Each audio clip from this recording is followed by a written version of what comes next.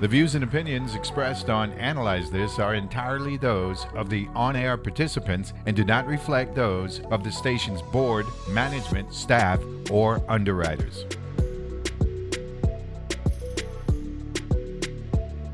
And we're back to Analyze This. Great discussion going on. We got the big shots. That's how I'm going to refer to you folks. Okay? Because, I'm big on numbers, so as far as I'm concerned, you're my heroes. We got Miss Deanna James, president of the St. Croix Foundation. We got Dr. Saul Santiago, Dr. Alethea, right? Not Althea like the guy in the source, right? Alethea, right? Alethea. Yes, that's correct. Alethea Fraser Rayner, and of course, Miss Lily Cox. Good morning to you, distinguished folks, once again. Virgin Islanders, once again, right? Thank you. So, we're gonna wrap this up in about 7-8 minutes, and I want to make sure that you explain to the public what they should be looking for when they download this document. Me personally, as someone who has an affinity for numbers and all that stuff, and I like to compare where we were, 10, 20, 40 years ago. Of course, our history is awesome to begin with. In particular, in the last 60 years, and I mention this on a regular basis on this show, our population tripled from 33,000 in 1960 to 99,000 in 1980. And it pretty much leveled off from there. And I just mentioned the UN mid-year estimation of 104,000. And we got a census that says we're at 87,000. So we got some work to do. Isn't that, in particular, we got work to do on behalf of the children. Because, our goal is to make sure that we provide resources for them so that they can be where we are right now at some point down the road. That's how I see it. I could be wrong. I don't think so.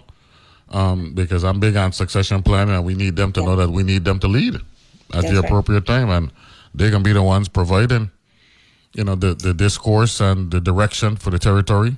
And they should have an appreciation for what we're doing now, because it's important, because we don't want what the projection says on World of Media, where they're saying that they're projecting, right? Check this out. They're projecting our population in 2035 to be at 97,000, which they're saying is at 87,000 now. But in 2050, right, they're forecasting our population to be at 86,000, which they claim it is now. So we got some reconciling work to do. How about that? Yeah. And I think I'll let Saul kind of really end the conversation, but I think one of the things that we've tried really hard to do is to frame all of this, and you've heard everyone sort of do it in their conversations, is between the challenge and the opportunity. And so, yes, when we do have a reduced enrollment now, but that's an incredible opportunity for all of our stakeholders, particularly our government agencies, to kind of retrench and rethink how we're providing services for our children, and to build new, healthier, more connected and intersected systems. And so I think I think when you ask people to, what to hone in on in this data book, yes, there's some really startling hotspots, poverty. I think a 42% poverty rate of children under the age of 5 on the island of St. Croix. That's striking. There's an absence of data, critical data, that I think is really important about our opportunity youth, our adolescent youth population, and particularly around mental health. We need to do better in collecting data in that area. But I think there's just these incredible opportunities for us now because of a reduced population to build more holistic, approaches to supporting our children. And I'll stop there and allow Saul to kind of highlight maybe some of the data points that people should look for in this year's data book. Yeah, so there's so much, right? And when you have so much data, you kind of everybody's going to go and hone in, right? So Mr. James, you honed in on the population right away, but everybody that opens a book looks at an area of interest, and that's why we're so proud of the amount of information that we gathered, and I think for this year, if we're proud of the entire book, and especially as I was saying earlier, the data that we have around education. So I know we have, had questions about, for example, how are we preparing our students, prior to kindergarten? How are we, how many students are taking advantage of that free tuition program at UVI? How are our teacher preparation? How is homeschool enrollment? So, we have a lot of information like that. We have data that shows that we're moving in positive directions in some areas. So, for example, we talk about sort of the trajectory of data. We used to have a very high teen birth rate. It used to be about 43 per 1,000 teens given birth. That was just a decade ago.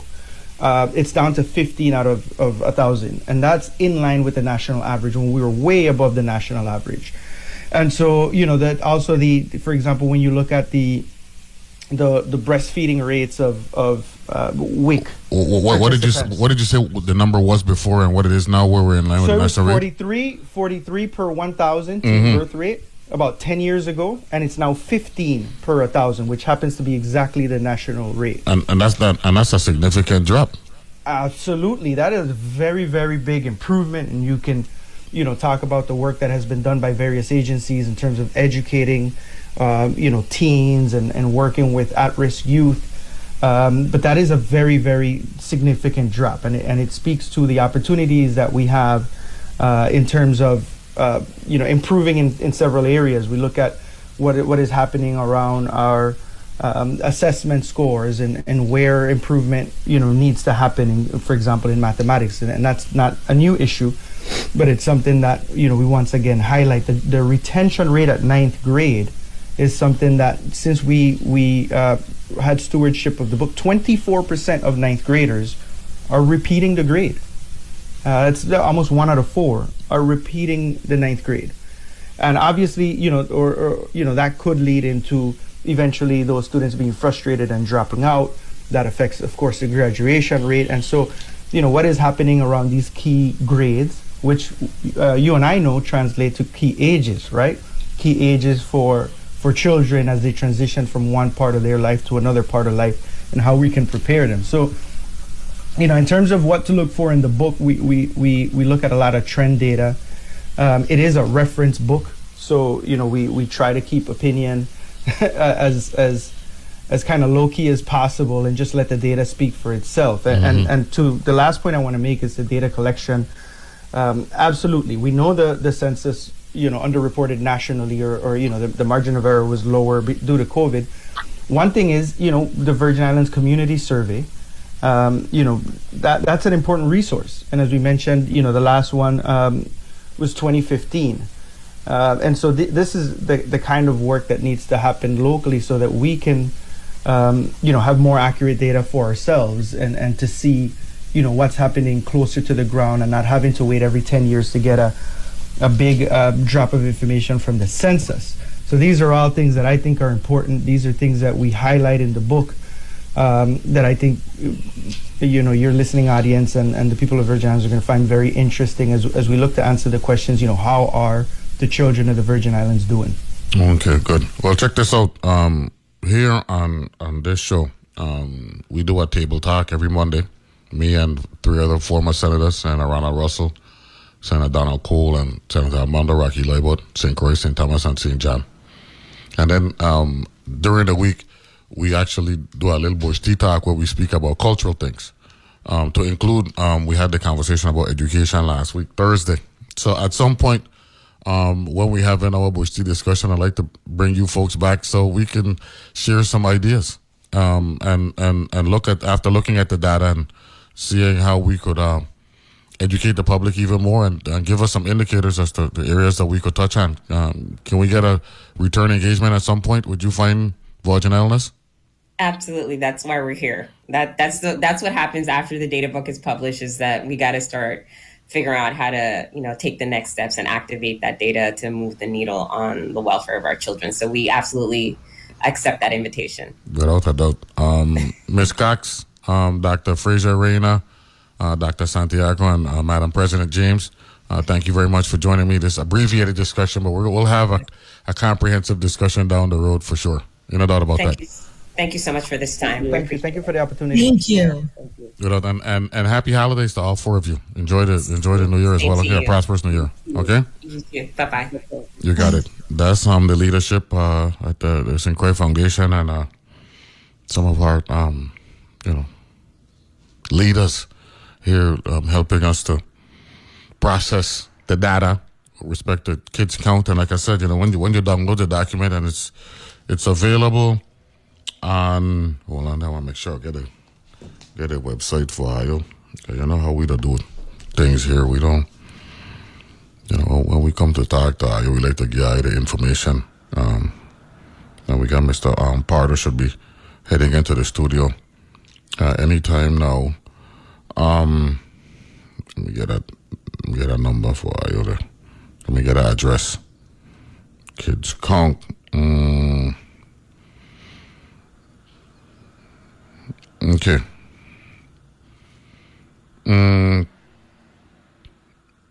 Here's how I download it. You go to the St. Thomas source, right? There's an article by Bernicia Akin, dated December 14th, which was last week Wednesday, right? And it said Kids Count 2022 maps child well-being, and down at the bottom of the article, right? There's the link that you could click on, or you could contact the St. Croix Community Foundation at 340-773-9898, right? And you get all the information you want, and you get a document too. And it's a comprehensive document, you know what I'm saying? And hold on that. So I go get another actual address here. I believe it's Kids Count -USVI, but I can pull it up here for you, and we can make it work. But just go to the St. Croix Foundation website, and you'll find the link to get the data. It's an awesome narrative as well. In addition to the data itself, and you know me, right? When I start to get into numbers, I don't act like a crazy man, just trying to process. And I just think our discussion as it relates to things of this nature really needs to start with the census and doing some reconciling with respect to what the census numbers showed and what folks actually believe. When that website I told you about, that UN number at 104,047. And that's a mid-year, That's a mid-year thing. Mid-2022, right? You go, you could do your own reconciling there. Me personally, when we heard the numbers, I was actually, how are you? I was personally filing when the census, you could put on the headphones and get close over there, sir. When I was, filing and the census came out late last year and they said the number was at 87,000, I knew then that there was a likelihood that that number was understating the realities with respect to our population, not because they didn't do their job, but because when they were collecting the data, let's pull the microphone closer, guys, pull it up. When they were collecting the data, that was the heart of the pandemic. So, and of course, even when we didn't have a pandemic, those numbers are underreported. But that's a discussion that we'll have later this week with the boys when we drink some bush tea and more at the table talk that we didn't do yesterday because Stanley and the Tennessee Personages were in the house. So now we're going to transition to economics.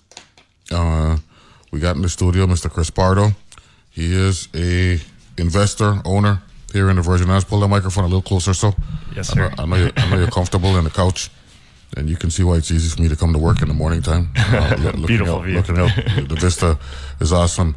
Pleasure to meet you. How are you? Great. How are you today? Good. Introduce yourself to my audience, if you will. I'm Chris Pardo. I'm one of the founders of Neighborhood Establishment. We own the King Christian Hotel, Waves at Cane Bay, and a number of restaurants here in town and on the island, St. Croix. Okay, good. Now, you're part of this group, that's dealing with the Hotel on the Key? That's correct. Yep. Technically Protestant Key. That's the name of it. Yes, sir. And it was known as the Virgin Islands Jockey Club. Interesting. You can hold on to that noble name because that's a big name. It is a big name. Yeah, definitely want to include as much history as we can. Yeah. What's the deal? Sure. With respect to Hotel on the Key. Sure. That was a public RFP about almost 3 years ago now that we won, and then have been negotiating the lease with the government for almost 2 years. It got finalized about 2 months ago, and then we went to the legislature to get it to present the lease, and I believe they're actually voting on it today to ratify it. And assuming it gets approved, we'll then be able to start operating and working on the plans to renovate the Hotel on the Key January 1st. What's the capacity? It's currently 55 rooms. We're planning on adding 60 additional rooms on the North Shore, and then 2 more restaurants as well. The northern side of the island. That's correct. Yeah. So of the Key. Yeah. That's correct. Kind of up against the slope of the hill to the north of the ballroom building. So you're taking what, 115, 120? That's correct. Okay. You gonna put a casino over there? No, we're not planning on a casino. No, we're hotel guys. You're hotel guys. Yeah. Are you eligible for a casino? If you based on the current legislation, I actually am not sure how that process works. I think technically we would be able to propose one, but there's a lot that you have to go through if you did propose one. Yeah, I think. But we're not in that business. well, the public may not be aware of it, but casinos are legal in the Virgin Islands, but you actually have to be zoned for that activity. So that's what it's all about. Now St. Croix is zoned for that activity, and St. Thomas, I believe they passed an amendment earlier this year that they're looking at that as well. But a lot of the proliferation of gaming is real, though. You can't deny that, right? Yeah, totally. And in a downtown area, in particular, where you're at, you got the Caravelle Casino on the waterfront, and of course we've always had the Divi up there on the eastern end of the island. And we once had gaming at the racetrack as well. So gaming is not in your profile right now. It is not, no. And it's not something that you're looking for. No, we're focusing on the hotel itself, restaurants, water sports, and really getting people introduced. Okay. Yeah, introduced to the St. Croix in general, and obviously Christiansted. How long you been in the territory? I've been coming here for about 30 years. I moved here, though, in 2018. Okay. Yeah. Oh, you came after the hurricane? I did, yeah. Okay. So you waited for the storm to work its way through, and then a few storms over the last 30 years. Yeah. Where are you from originally? Seattle, Washington. Oh yeah, yeah. Man, it's a little bit different climate here. Yeah, climate, but it's just as lovely, man. Oh, it is beautiful. No, man. Yeah. That's the prettiest city in America. It's beautiful. I'm definitely you, 4 weeks. 4 weeks out of year, perfect weather. Yeah. No, I've been there twice, and I'm heading back there again next year. So yeah, a lot of my family is still up there. It's beautiful. I'm looking forward to hearing it. When we come back, we'll talk a little bit more with Mr. Chris Pardo, talk about King Christian and the waves. You got the waves over there on the North Shore, and we'll be back right after this break.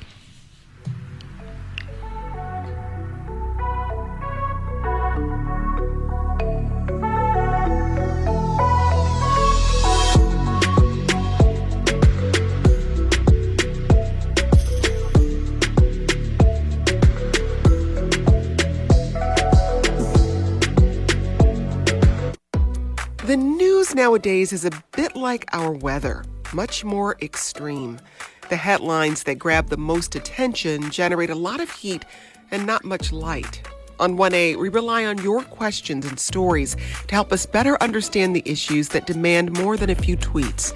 With your help, we'll get to the heart of the story together. Catch 1A at its new time, weekdays from 11 a.m. to 1 p.m. on WTJX FM 93.1. Chatty, honest, authentic. On WTJX FM 93.1, you hear the voices of real people.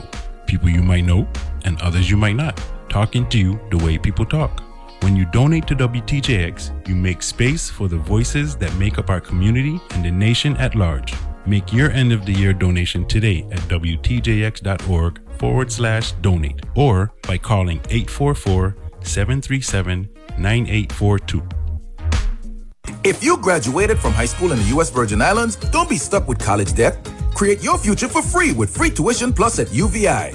With Free Tuition Plus, your tuition is covered. Plus, you can use additional financial aid to pay for room and board and other expenses. At the University of the Virgin Islands, you'll receive a world-class education with opportunities to study abroad and gain hands-on experience.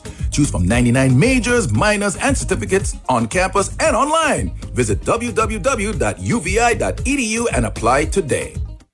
During a busy day, it can be hard to make room for even one more thing. So it's a real plus that All Things Considered from NPR News is great for multitaskers.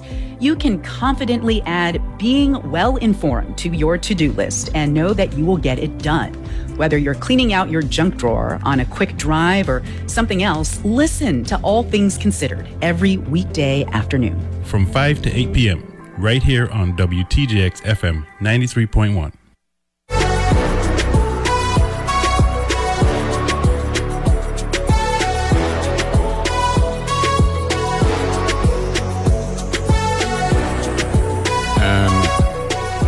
And we're back here on Analyze This, and we're joined by Mr. Chris Pardo.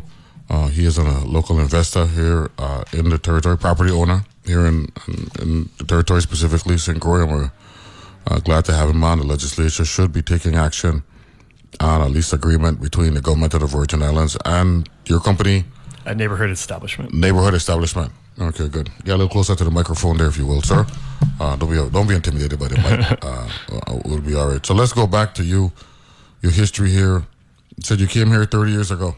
Yep, that's correct. Early 90s or yeah, I guess or right after Hugo. That after Hugo. Yeah. Yep. And what jumped out at you aside from the natural beauty here in the Virgin Islands? I think everything, but I mean, really, just the people have been the best. I think, and that's what kept me coming year after year. Like the culture and just how welcoming everyone is. So it was an annual foray. I came multiple times a year for most of my life, actually. So, okay, that's good. Now, your commitment to invest, what prompted that? Sure. So actually, that was part of it. When I was 12 years old, my dad suggested I write letters to real estate agents on islands and on the island, and they would send me brochures, and I saw actually the King Christian for sale at the time, and that's what actually first prompted it. He made me write, or asked me to write, a little 2-page business plan that I did. 12 years old, you said? Yeah, 12 years old. I cut out the picture of it, pasted it on there, before you can actually cut and paste. He reviewed it. He's like, this is pretty good, but we don't have any money. And that was the extent of it, but got me really interested. And I started researching the island more, and that's why we came for the first time. First time was when? Actually, that was when I was 13. So that's a long time ago. I can't even do the math. You're going to give away your age. Yeah, I'm not going to. And you met with the Sperber family at the King Christian? I didn't meet with any of the actual owners. I'm talking about when you actually made the commitment. They had owned the property when. So I ended up not pursuing it, obviously, because I was 12. But I'm talking when you finally bought the King Christian Hotel. We purchased it from Caravel. From the Caravel, okay. From Caravel, they had purchased it with a company house. Okay, good. I believe to maintain the amount of rooms you need for. Yeah. What we had done back in 2016, there was a 75 room requirement for them to be eligible for a casino, and we told them that. At the time, the Caravel was only 44 rooms, something like that. So the then Governor Mapp at the time, and I thought, he was right.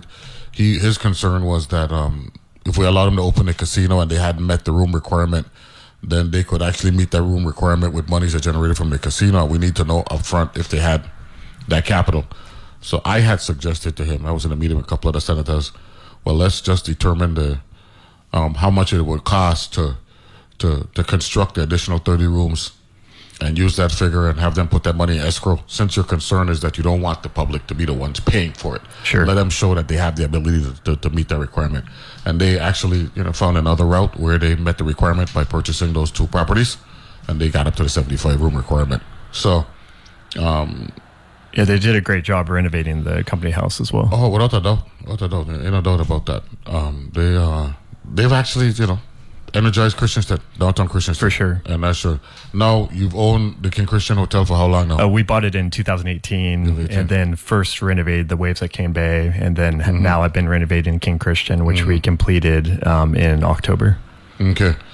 So, but it was operating?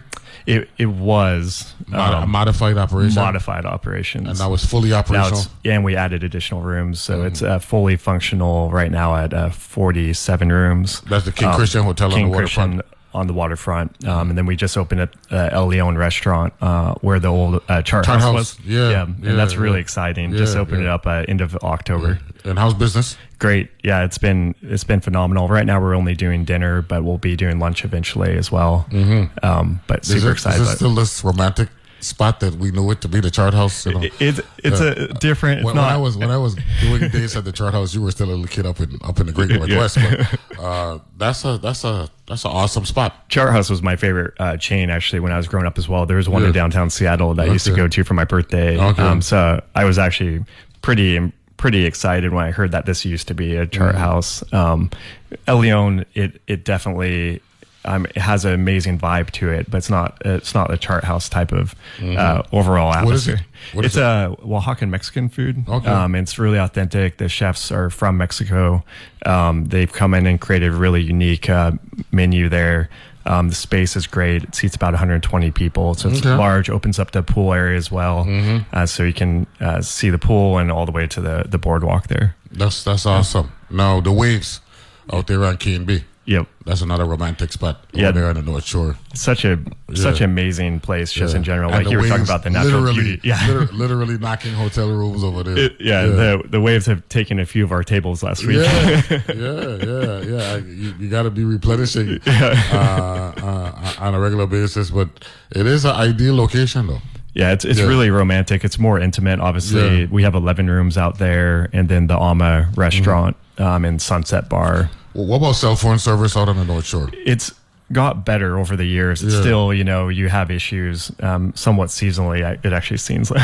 But have you spoken with DPNR? Because, when I was in the legislature, we spoke about them and getting towers in certain parts of the island so that cell phone service, because if you really want to maximize the territory and the island's potential, cell phone service is the key. No, it's really important. And no, we haven't spoken to them yet, but that's a great idea, and we'll definitely bring that up. Well, you don't have to speak to them. Speak to the senators, because the senators,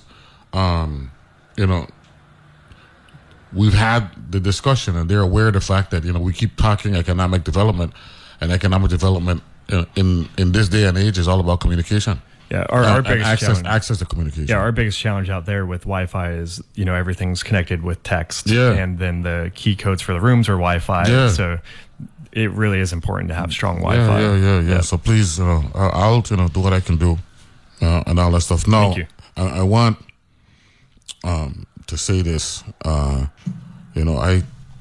as a past legislator, my thing was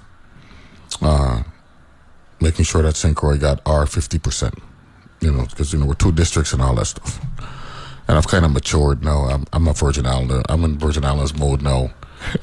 So I just want you to know that my audience also includes folks who live on St. Thomas and St. John. So when they come over from St. Thomas and St. John, what should they expect at your properties? Oh, I think they'd be excited to do it. That's one of my favorite things, is you could take the seaplane over, walk down the boardwalk directly to King Christian Hotel, enjoy a margarita right there at El Leon. The pool is open to public. There's a day pass, so you can hang out at the pool. Then obviously, if you want to stay the night, we have beautifully furnished rooms. We also have we make our own ice cream at Cream & Co., and we have Caroline's Breakfast, and we have VI Coffee Roasters. So it's all kind of... It's all encompassing. All encompassing. Whatever you need. At the King Christian? That's correct. Wow, that's awesome. Yeah, so, that's awesome. And then obviously walking around downtown, seeing the beautiful Danish architecture, and then hitting up all the other great restaurants and retail shops. I mean, Christiansted's really, I think, taking off. It's having another moment, I think. How'd you make out with the boat parade? Great. Yeah, it was so much fun. We had our roof deck, event deck done now that can hold about 140 people. So there was a big celebration up there, and it's great viewing overlooking the boat parade. It's always so much fun. Really glad it's back now. I saw it in 2018, but it's great to see the enthusiasm for the holidays back. Okay, good. So you live full-time in the Virgin Islands now? Part-time. I go back and forth. Okay. My wife's in Houston. Okay. Yeah. So you're done with Seattle? I am. Yeah, unfortunately. I had lived in California for a while and then met my wife, and then Houston and here now. Okay, cool. So when the RFP for Hotel on the Key. Yes, sir. Talk a little bit about your commitment to that. You said you had been negotiating for 2 years, and you finally got an agreement in place. That's what the property procurement and the governor's office. That's correct. And how that work out? It was a interesting learning process for me. Obviously, this is the first one I've gone through with the VI government. I've done other RFPs in other cities in the United States. What's the biggest difference? I think the biggest difference is actually here. I think more people were included in the process, which was amazing. It allowed us to kind of explain, I think, in more detail what we're planning on doing. Whereas a lot of times these RFPs are kind of, limited to a couple concerned parties, and that's about it. So it was nice to have. We had, I think, 6 virtual conference, public conference meetings where we presented our designs, walked through our whole process, and then the last in-person one as well. So that was really exciting. Then also this one was challenging because there's a lot of issues on the island. It has endangered species, it has the St. Croix ground lizard. It has endangered plant species. We're going to be dealing with new construction on an island off of an island. So just logistics to get our team over there, and then also get materials over there. The supply chain exactly. issue. It's been so challenging in general everywhere. But so it was really kind of trying to get all those components together and get a clear picture of what we can promise and what we can deliver on. And that's the most important thing to me. And I think that's what you've seen in our projects so far is when we say we're going to do something, we do it. And we tend to do it as quickly as possible. And that's what we'd like to do here as well, is really make a positive difference as quickly as possible. What about the legislative process? How was our process? How was the experience? It was good. I mean, you never know what to expect. We understand were you well received by the legislature? We were, and that was, like I was saying, you never know what to expect. But what we are trying to present is something that's really positive. So we were hoping that it would be well received, and it was. We were really well supported. I think they've seen what we've done so far on island, so that was helpful. And they can see that we're obviously committed to St. Croix and the Virgin Islands in general. Now, when agreements are negotiated by the executive branch and submitted to the legislature for ratification, historically, we've gotten the short end of the deal. Are you confident that what you settled on is going to make both parties winners? Yeah, I think it's definitely a win-win lease. I mean, to be honest, the government did a really, really good job of pushing what they'd like in it. So we understood that this would be a process, that this is really important for the Virgin Islands, and this is a property that will forever be part of St. Croix. It's the government's land, and so we appreciate that and want to honor what it should be to everyone on island and in the Virgin Islands. The original lease was a lease document they produced. We made some slight edits, and then really it was just negotiating a lot of issues about insurance and about timelines and construction costs, basically. And I think we reached a really positive agreement, and the timeline's actually realistic. James Benton's one of my partners in it, and just a phenomenal builder, so he was essential to kind of bring all those components together. So one of my listeners just said, you sound like you interrogating him, not interviewing him. No, I think they're important questions to be asking. So if you're listening, he answered you. I didn't have to answer. Okay. So if I am interrogating you, I apologize. I don't think that I am, but if that's the case, I just want to make sure that we ask the pertinent questions here. 99-year lease. It's going to be 90. So it's really 60 years with 3 10-year extensions based on performance. So if we're not performing, then they can walk away. And 60 years is really essential for financing. So you got 60 years to perform? No. I mean, if you think about it, the investment we have, it's going to be over $42 million when we're done. Yeah. I'm not getting to that part. You said the deal is a 90-year lease with 3 10-year extensions after year 60. Sure. So it's a 60-year lease. It's a 60-year lease. 60-year lease yeah. with 3 10-year extensions. So you got 60 years to get to the extension point. Not even, though. There's a bunch of components in there that if we aren't performing during that 60 years, I'm aware of that. I'm just having a joke. I'm just joking with you because I don't want you to feel like how my listener, my learned and beloved listener is thinking. No, so you feel good about the prospects of developing Hotel on the Key, Virgin Islands Jockey Club? I do. I feel great about it. I mean, I've learned a lot over the last 4 years renovating properties we have here and having, like I said, James on our side. I mean, he has a ton of experience. So between our previous experiences together, I'm an architect and interior designer by trade. Okay, good. So everything's done in-house. We do every single thing, all the procurement for all the furniture, obviously all the architecture. The only thing we don't do is the structural engineering. But I feel really positive about it.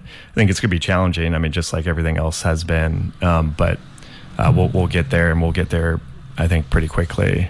The one thing I'm not sure is, obviously we're going through Fish and Wildlife, Army Corps of Engineers, DPNR, CCM. Yeah. There's a lot of permits to get on, especially the new construction. You're aware of the dredging that they're looking at, that we've been talking about for 7 years now. In that particular proximity, I've heard about it. Yeah. I haven't heard if it's moving maintenance, forward dredging, yet. And all that stuff because we're hoping to get small cruise ships because the Gallows Bay dock is right up in that area. So has the dredging begun? No. We've been waiting for the permits. You just that's the reason why I brought that up. Oh, got it. It's such a long process. Saying what you were talking about. Yeah. 120 rooms, 120 rooms. Yep. Are you going to do that in phases where you refurbish what you have now, or you're knocking down and building from ground up?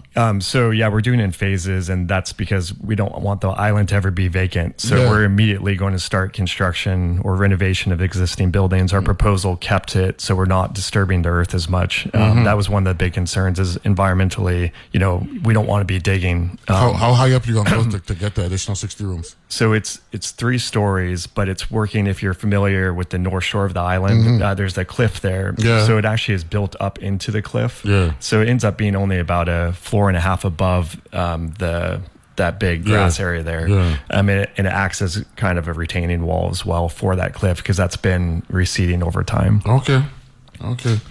That's one of my favorite spots. You know what I'm saying? So I kind of like the potential of that property to see an additional 60 rooms. That's gonna be awesome. Yeah, I'm really excited about it. Yeah.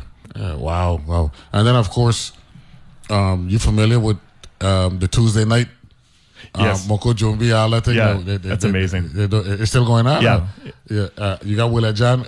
Willa John used to be our Moko Jumbi. He's our Moko Jumbi guru. But that location. That Tuesday night thing is really, really big, historically big. So whatever you do, please hold on to that. Oh, we will for sure. Yeah. We'll take a break. With Mr. Chris Pardo, Neighborhood Investment Establishment.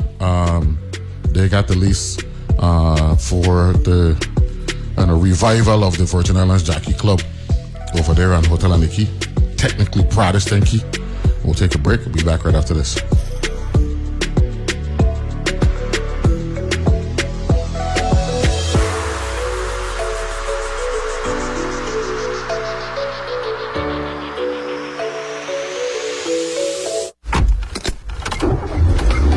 Mama, what does the chicken say?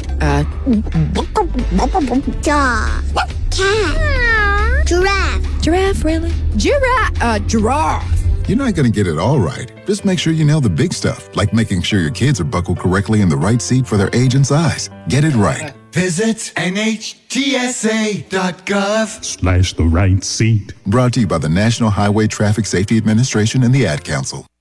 He said that black smoke was constantly coming out of the burn pits 24/7. And my reaction to it was like, wow, that doesn't sound very safe. I wonder what that's about. And in my mind, I couldn't imagine at the time that type of system operating could potentially harm our service members.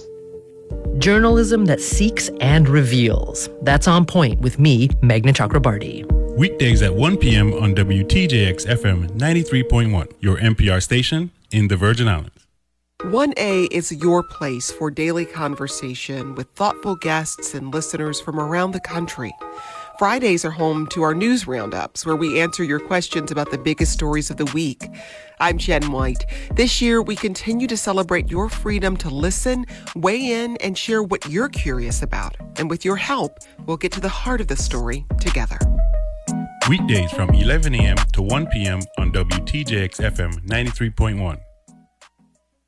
Hi, I'm Amy Goodman, host of Democracy Now! Democracy Now! Features ideas and voices from some of the best minds of this generation and previous ones, including activists, muckrakers, visionaries, artists, risk takers, academics, and just folks, as in the most just folks, who share a commitment to truth, democracy, justice, diversity, equality, and peace. Catch Democracy Now! At its new time, weekdays at 10 a.m. here on WTJX FM 93.1.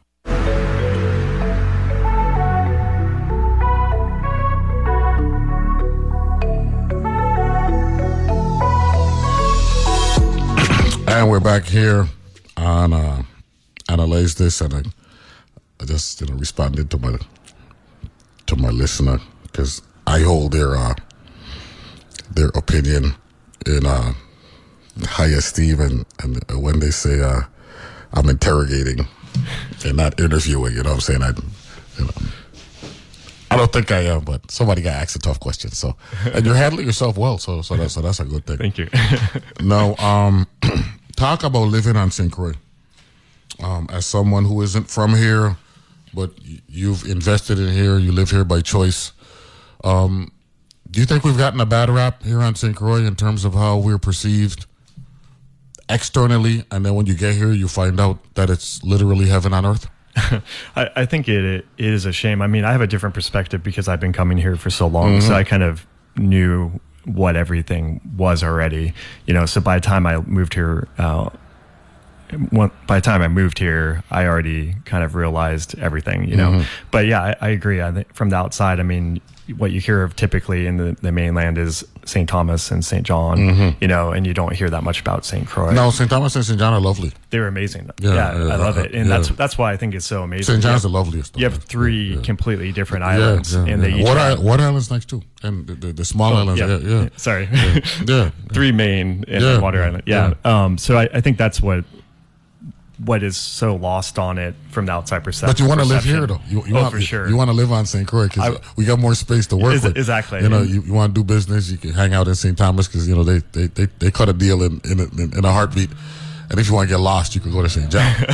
That's what makes us different. Yeah, and the nice thing is you can obviously visit all the islands when you're living here. So when I go to St. Thomas, it feels like a great vacation. And same with St. John and vice versa. So hopefully we have more people come here as well. Now we're living in a time where cost of living is ridiculously high, and particular for you at a time when you're investing significant money.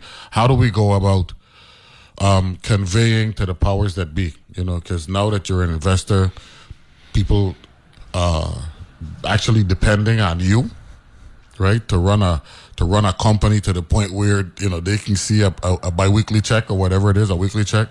So you are one of our leaders de facto, right, by default. Is there any way you could talk to anybody you think you could talk to convey to them that our situation is unique, and we could, as a U.S. jurisdiction, that we require some special circumstances so that we could exist, in particular your business? I mean, it's so challenging. Energy. Let's talk about it. Our energy costs are through the roof, and it's unfair to you as an investor, to us as those of us who live here, ain't going anywhere. And we require some unique circumstances, some special circumstances to allow for us to exist. Yeah, as an American jurisdiction. I totally agree, and it's the energy especially is out of control right now. We have 143 employees that rely on us. That's a lot of employees that you have biweekly checks coming in, and we need to be able to do business. And like you said, the cost of everything's gone way up, and then now we're also on island, so the cost to procure goods and get them to island. Correct. I mean, it is a really, really challenging time. I'm not sure you have to do well in this consumer-driven economy where we need outside dollars for you to exist. Yeah, you can't one exist of our biggest challenges too is actually airlift. You know, right now it's ridiculous that we don't have more flights to St. Croix. I don't understand that one, and that's another area as well where you as a business, but you're literally feeling this crunch, where typically we have 2 flights per year this time of year, and then from August to early November they would shift it back to 1. They actually reversed it this go around. Yeah, it doesn't make any sense. It's brutal, completely brutal. But we have the hotel rooms now on island to support another additional flight beyond what we usually have. Correct. But now we have one less. Yeah. And then it's great that we have some cruise ships coming in now. But air overnight is what where you're it's at. talking about. Yeah. Our average guest stays 4 to 5 nights, so they're going to multiple restaurants. They're shopping at multiple outlets. They're spending a lot of money here, and if we don't have the airfare, they're not staying. You know, so we're missing out on a lot of revenue, which is supporting all these ancillary businesses as well. So anything we could do to really increase airlift is really, really important. And then the convenient travel of downtown to downtown on Seabourn, that ranging anywhere from $238 to $398 round trip. It's crazy. For a 20-minute flight, you know what I'm saying? That's rough. Yeah. No, I mean, it keeps people from visiting other islands. Yeah. Because I'm trying to get over to St. Thomas, but they're always sold out. Yeah. You know what I'm saying? Well, people have to fly on it to get a flight out of St. Thomas now because we don't have the flights here. So that's where I'm going. That flight up. That's where I'm going now. As a business owner, where folks don't have flights, right? To get as well. Let me put it this way: we don't have the requisite number of flights from our connecting hub, which is Miami, right? Of course, we got other locations, right? So now, if we reroute potential visitors and travelers through St. Thomas, that's another anywhere from $250 to $400 just to make that happen. Yeah, and then you're putting this additional weight onto St. Thomas Airport as well, you know, so the infrastructure That's a good point. You know, so really we have the infrastructure here to support more flights. We could have 5 more flights a day and support the infrastructure, but it's just not happening, and I'm not sure what we can do to get people to recognize that this is what really drives our economy. I have an idea. Yeah. Right? As someone who enjoys being on the West Coast, I love it up there. Right? I don't know why, but it is what it is. It's gorgeous. It is. You know, and I'm talking your neck of the woods up in Seattle, Northern California. I'm a Warriors fan. Nice. You know, I was born in Mount Shasta. That's what we're talking about. And then, of course, I do a lot of hanging out in LA and San Diego. You know, because I like the racetracks and they got some nice activity down there, right? But I like a red-eye flight that gets me to Miami by 7 o'clock in the morning. Yep. Because maybe we should talk with the Department of Tourism, right, to do some type of promotion, marketing promotion on the West Coast, which would mandate, because if there's the appetite to come to the Virgin Islands from those who live on the West Coast, then an 8 o'clock flight out of Miami into St. Croix in the morning would make sense. Yeah, I think the appetite's definitely there. I mean, just from people I know, but because our earliest flight, I believe it's 12 o'clock. I believe it's a midday flight from Miami, and with the time change now, you get in at 4 o'clock instead of 3. Exactly. Right. Yep. If we were to get that morning flight out of Miami into St. Croix, we already got like 4 or 5 flights daily into St. Thomas, which makes sense because they got the hotel room capacity and all that stuff. If we could get that morning flight, right, no later than 9, right, where folks would be traveling on those red eyes, they're leaving LA, because it's actually a shorter flight from Los Angeles to Miami than it is from Miami to Los Angeles because of the jet stream, right? Exactly. And all that stuff. But the Seattle flight's 6 hours. Yeah. Because you're going diagonally as opposed to a straight shot from LA. if we could get that, if we could get folks like yourself and other hoteliers to request a meeting with American or whomever, the market's there for that early morning flight. The market's there 100%. Yeah. I agree. And like I said, we do have the capacity now. So many great hotels like the Fred, Dibby's back open up. Everyone's renovated now. All of our rooms are up. Kings Alley will have open soon as well. So the capacity is here. We just need more flights. What about that Anchor Inn in between there? What's the deal with that right now? Yeah, so that's going to end up being part of King Christian. So King Christian, when it's done, will be about 120 rooms. Okay. So we're doing some new construction rooms and renovating the old Kings Alley. And Kings Alley will be actually part of King Christian with some amenity and game spaces. And then another restaurant in between Caribbean Sea Adventures and the dive shop. And that'll be Kings Alley is the government really recently cut a deal with we bought it. So you bought that out. We bought the Anchor Inn parking lot from the government and Kings Alley, and we're doing a full renovation on Kings Alley Hotel, and then on Anchor Inn includes the building on King Street, which is the beautiful old ruin. So we're going to restore that and have retail and apartments there, and then additional hotel rooms and I think 22 parking spaces. And one of my listeners, Wallace Williams, he sent me a text earlier. He said, fellow Rotarian Carl Seifer and his wife Dulcie were original owners of the Waves at Cane Bay. Dulcie volunteered as art exhibits coordinator for the public library, exhibit library, on the second floor of the Customs House. The Customs House is right adjacent to where you're at there. And he said, thanks for carrying on the tradition of development. Oh, thank you so much. So, I have some original photos of the property, and it's really amazing to see the history of it. So you're in love then? I am totally in love. With the waterfront area there and all that. I'm in love with all of St. Croix. I mean, that's why I love it so much. It is so diverse through the whole entire island. But I'm totally in love with St. Croix. So how do we get your better half to be fully in love with us as well? She would love to be. She has twin 12-year-old boys, and they're in school in Houston. She comes with me as often as possible. No. She's excused. Yeah. When we're talking about that and all that stuff. She's excused, but I'm sure she'll find her way down here from time to time. Yeah, no, she's here pretty often. Yeah. And the boys are good. They're great. That's good. That's good. I like that. So, timeline. If everything were to fall in place for the Jockey Club, that's what I like to call it. What are we looking at? I think if everything goes. Let's say the legislature approves the lease today and the governor signs it as soon as possible. So then we'll get plans and permits in the DPNR as soon as possible, which would probably be late January, start cosmetic renovations probably by March. And I want to focus on the beach area, improve the FF&E, the furniture, and the overall experience. What's the name of the restaurant over there on Hotel? Right now, it's Rolling Smoke is doing the barbecue there, and they're fantastic. They're like a third party that's operating out there. How frequently is that? I believe they're there 5 days a week, I think. Okay. And then they do a couple of events in the evening as well. That's pretty fun. Yeah, man. So I think that's one thing we want to do too, is we want to have more events there. We want to increase the boat service over there, so it's easier to get it, and it's more frequent. So there's a lot of upgrades that I think we could do on the short term while we're in for permit for the new construction. The new construction, like to your point about the dredging, I think that those permits, especially with Fish and Wildlife, are going to take a couple of years. So new construction is probably 36 months from beginning. That's for the 60 rooms? For the 60 rooms. Okay, good. What took you so long to come out like this?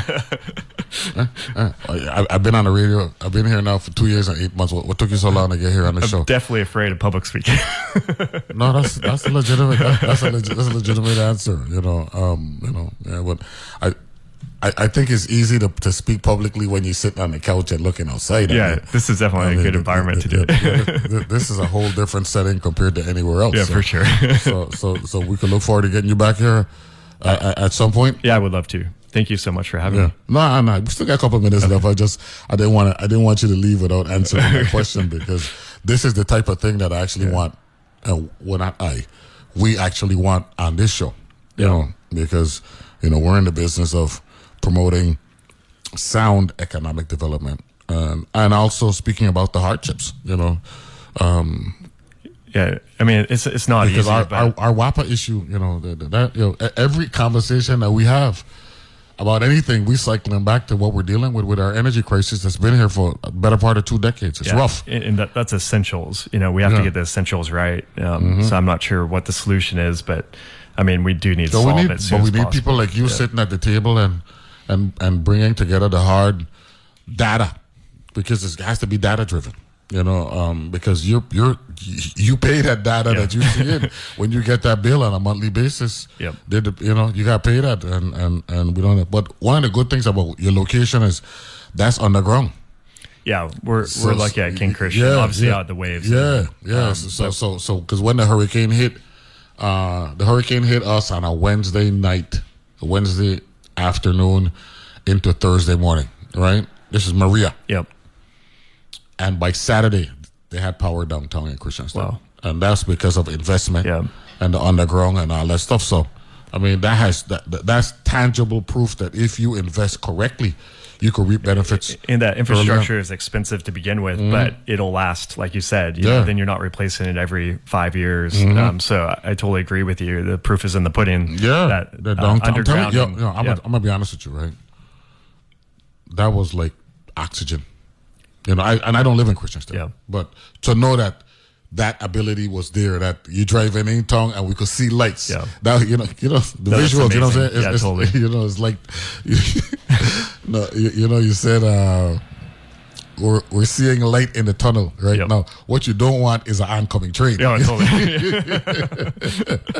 But in that case, for us who are living in the dark and we drive into Christiansted when we didn't have the curfew and we seeing lights in Christiansted, we knew there was hope. Yeah. And that's what this is all about, isn't it? 100%. It's just getting everything better, lifting everyone up. So we need to make sure that we are investing the right way in infrastructure, not just investing in it. Yeah, well, I've heard about you, and we've never met, but I want to say that to everybody who told me Chris Pardo is a cool dude, you were right. You know what I'm saying? So thank you very much for making this time to come on. And Neighborhood Establishment. That's right. That's the name of the company, and owning multiple hotel properties, the Christiansted Wharf area downtown, over there at the Waves on the North Shore, and of course Hotel on the Key.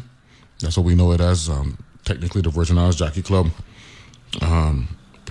Hopefully we can get that approved today by the legislature and see some investment. Appreciate that. Thank you so much. I really appreciate it. And I hope you were comfortable enough that you feel comfortable to come back. Oh, I do for sure. Yeah, okay. It was great being here. You got it. And Joey Hollins told me that you're all right. So, you know Joey, right? Yeah. Joey said you're all right. Yeah, he's a great guy. So we're good. Thanks a lot.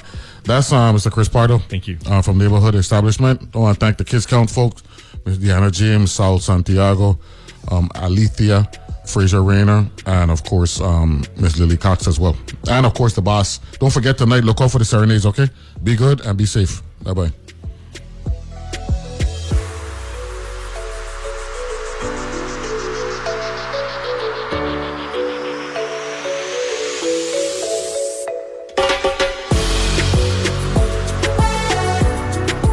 The views and opinions expressed on Analyze This are entirely those of the on-air participants and do not reflect those of the station's board, management, staff, or underwriters.